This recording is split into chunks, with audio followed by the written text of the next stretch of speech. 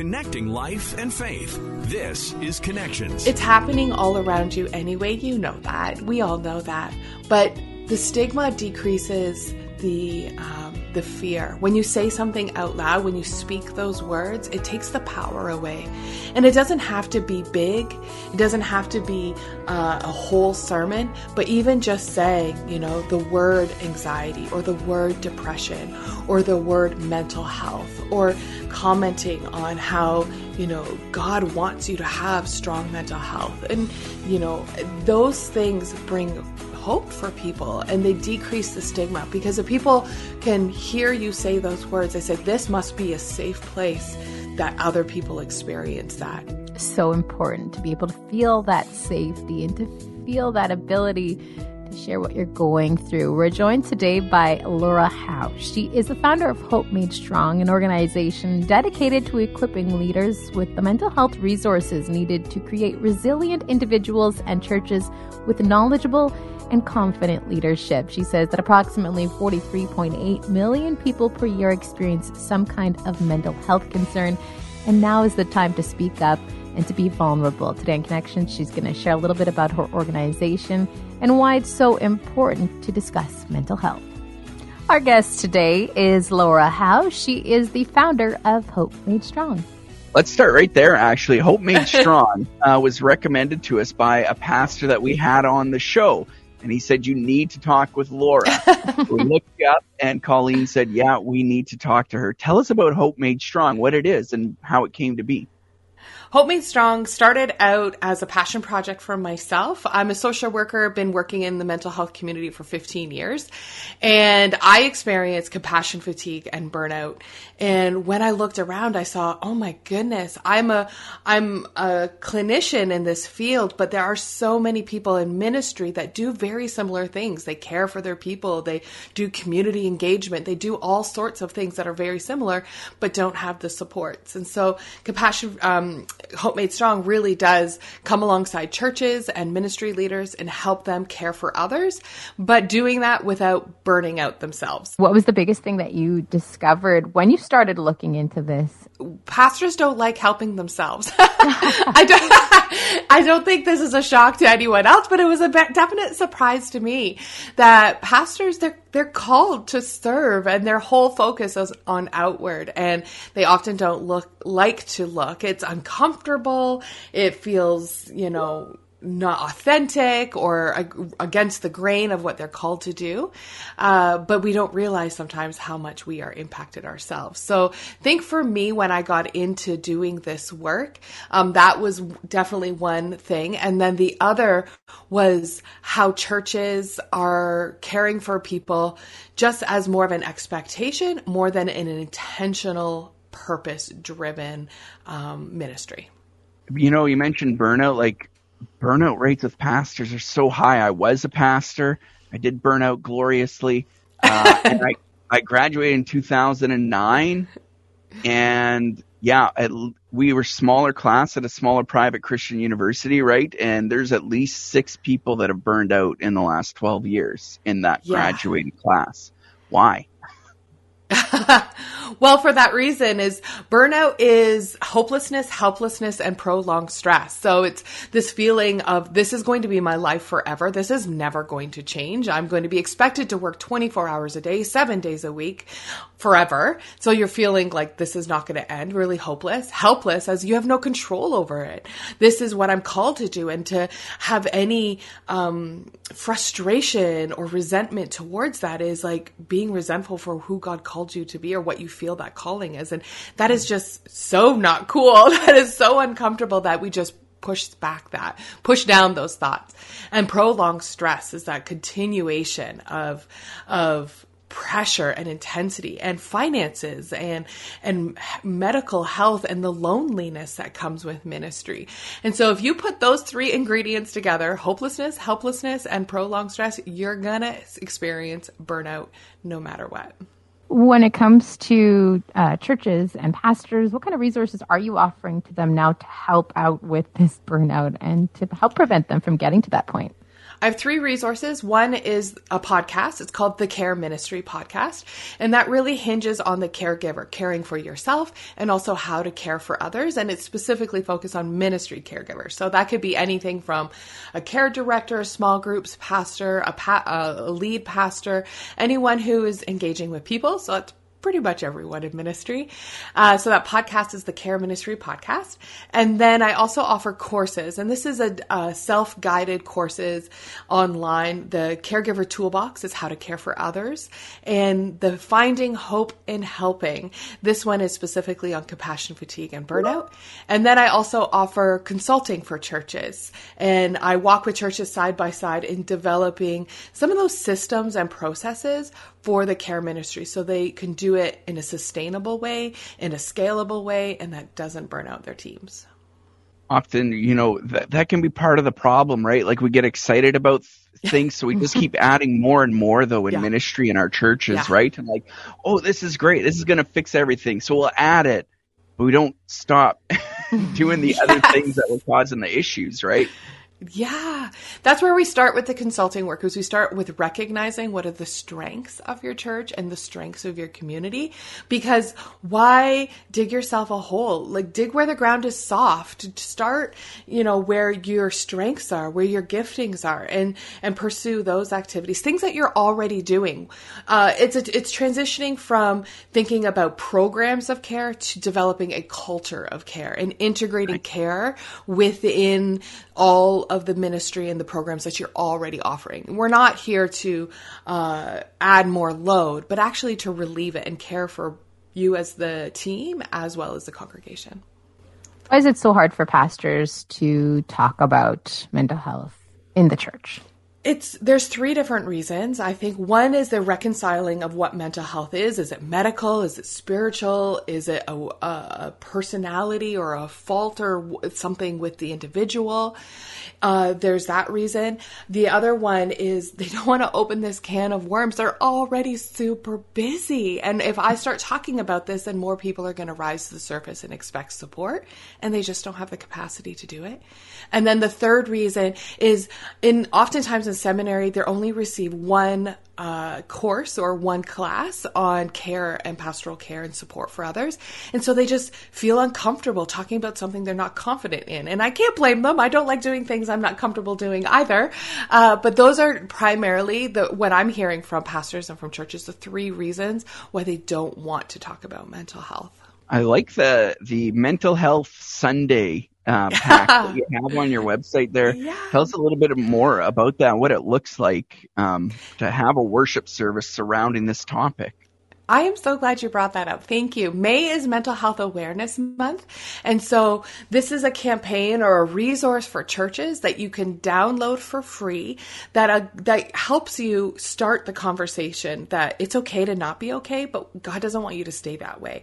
And so it's a downloadable resource. You log on, you register for free, and it gives you everything that you would need to promote, prepare, and present a Sunday or even a series, if you wanted to, on mental health. And we're approaching it with the theme of building resilience, strengthening hope.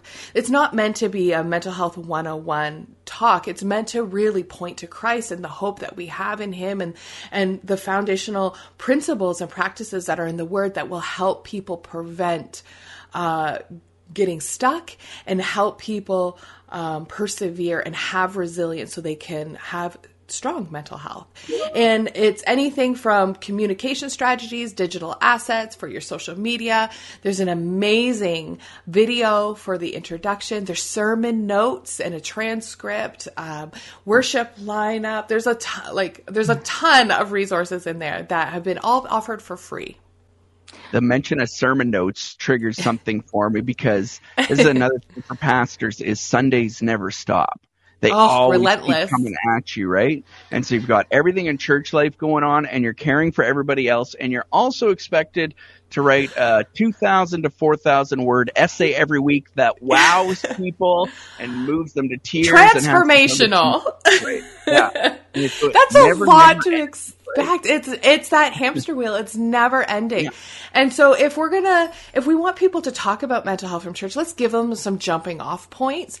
Absolutely, you need to make this unique for your community, unique for your people, and for your voice. Being guided by the Holy Spirit to be able to talk about these issues, absolutely. But it is helpful to have some research, some tools to research, to find out for yourself. And I provided a 7-day devotional that talks about 7 keys to resilience. And the church that did it last week to kind of launch this is the sermon notes the sermon notes are from the church that launched it last week, the jumping off point. And it's really highlighting the 3 of the 7 keys.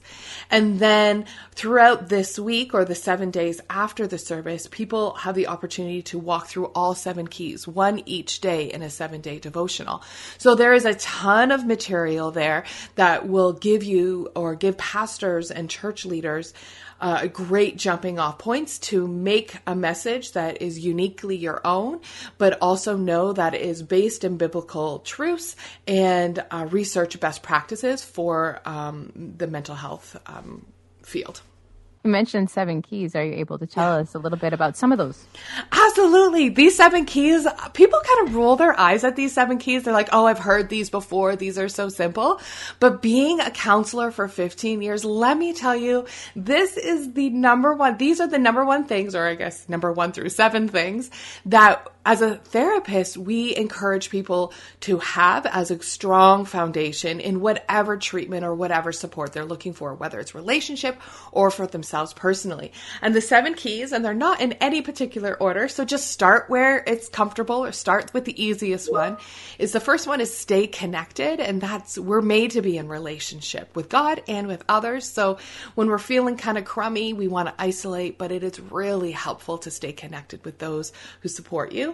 Number 2 is knowing yourself, knowing your identity in Christ. If we have these expectations that we have to be good at everything, I think that's a little unrealistic. So knowing your strengths and who God called you to be. Number 3 is boundaries. How to say yes and how to say no is so tricky, but Jesus did it, so we probably should use Jesus' example. Number 4 is meditation. And the Christian definition of meditation is really turning your focus away from the world and onto God and His judgments and His voice for your life and for your work and for the world around you. And so that's really getting into the Word and spending time with God. Number 5 is self-care. That's eating, sleeping, and moving, not smoothies and pedicures. Self-care is really just caring for yourself. Number 6 is having fun, having hobbies and enjoying and having joy in what life brings you. And we often forget about that and think we need to earn a break or a rest or having fun. But really, God intended us to have fun and have joy every day. And then the 7th is rest, and really tending to our physical, mental, emotional need for rest. And we often, again, feel like we have to earn that. But no, God had rest and He didn't need to earn it, or He doesn't even get tired, and He rested. So it's really a part of our life, not something earned from doing life.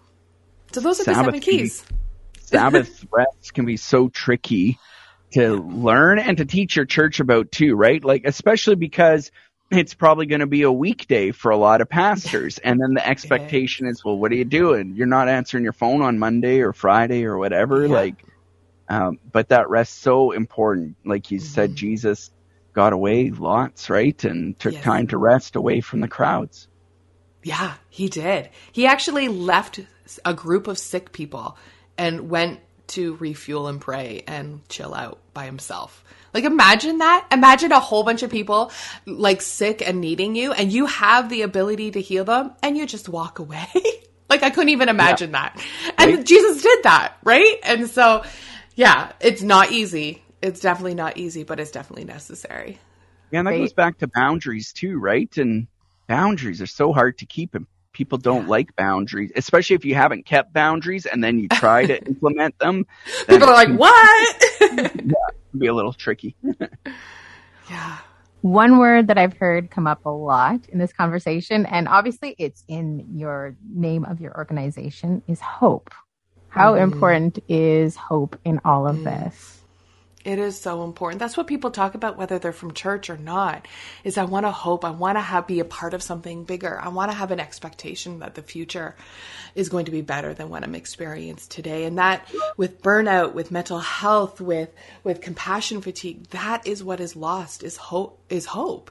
We feel this hopelessness. And I think everyone has experienced that at some point in their life. Is this going to get better? Am I stuck in this situation for life? Whether it's mental health, or whether it's grief, or whether it's your job, or maybe you're in a difficult, abusive relationship or something, there's this hopelessness. And that's, there's a song, I don't know, it's super old.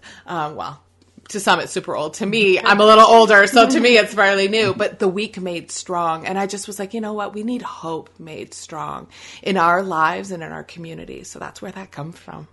For people who are listening to this and are interested in maybe involving some of this in their church, or, finding that hope, how can they go about doing that? Yeah. Check out the Care Ministry podcast. It's free. It's really accessible. You can just Google Care Ministry Podcast or careministrypodcast.com. And so that is a really easy way. And if you want to check out or reach out to me, you can go to hopemadestrong.org and go to the contact page, and I'd love to chat with you more about how to implement this in your life and in your church.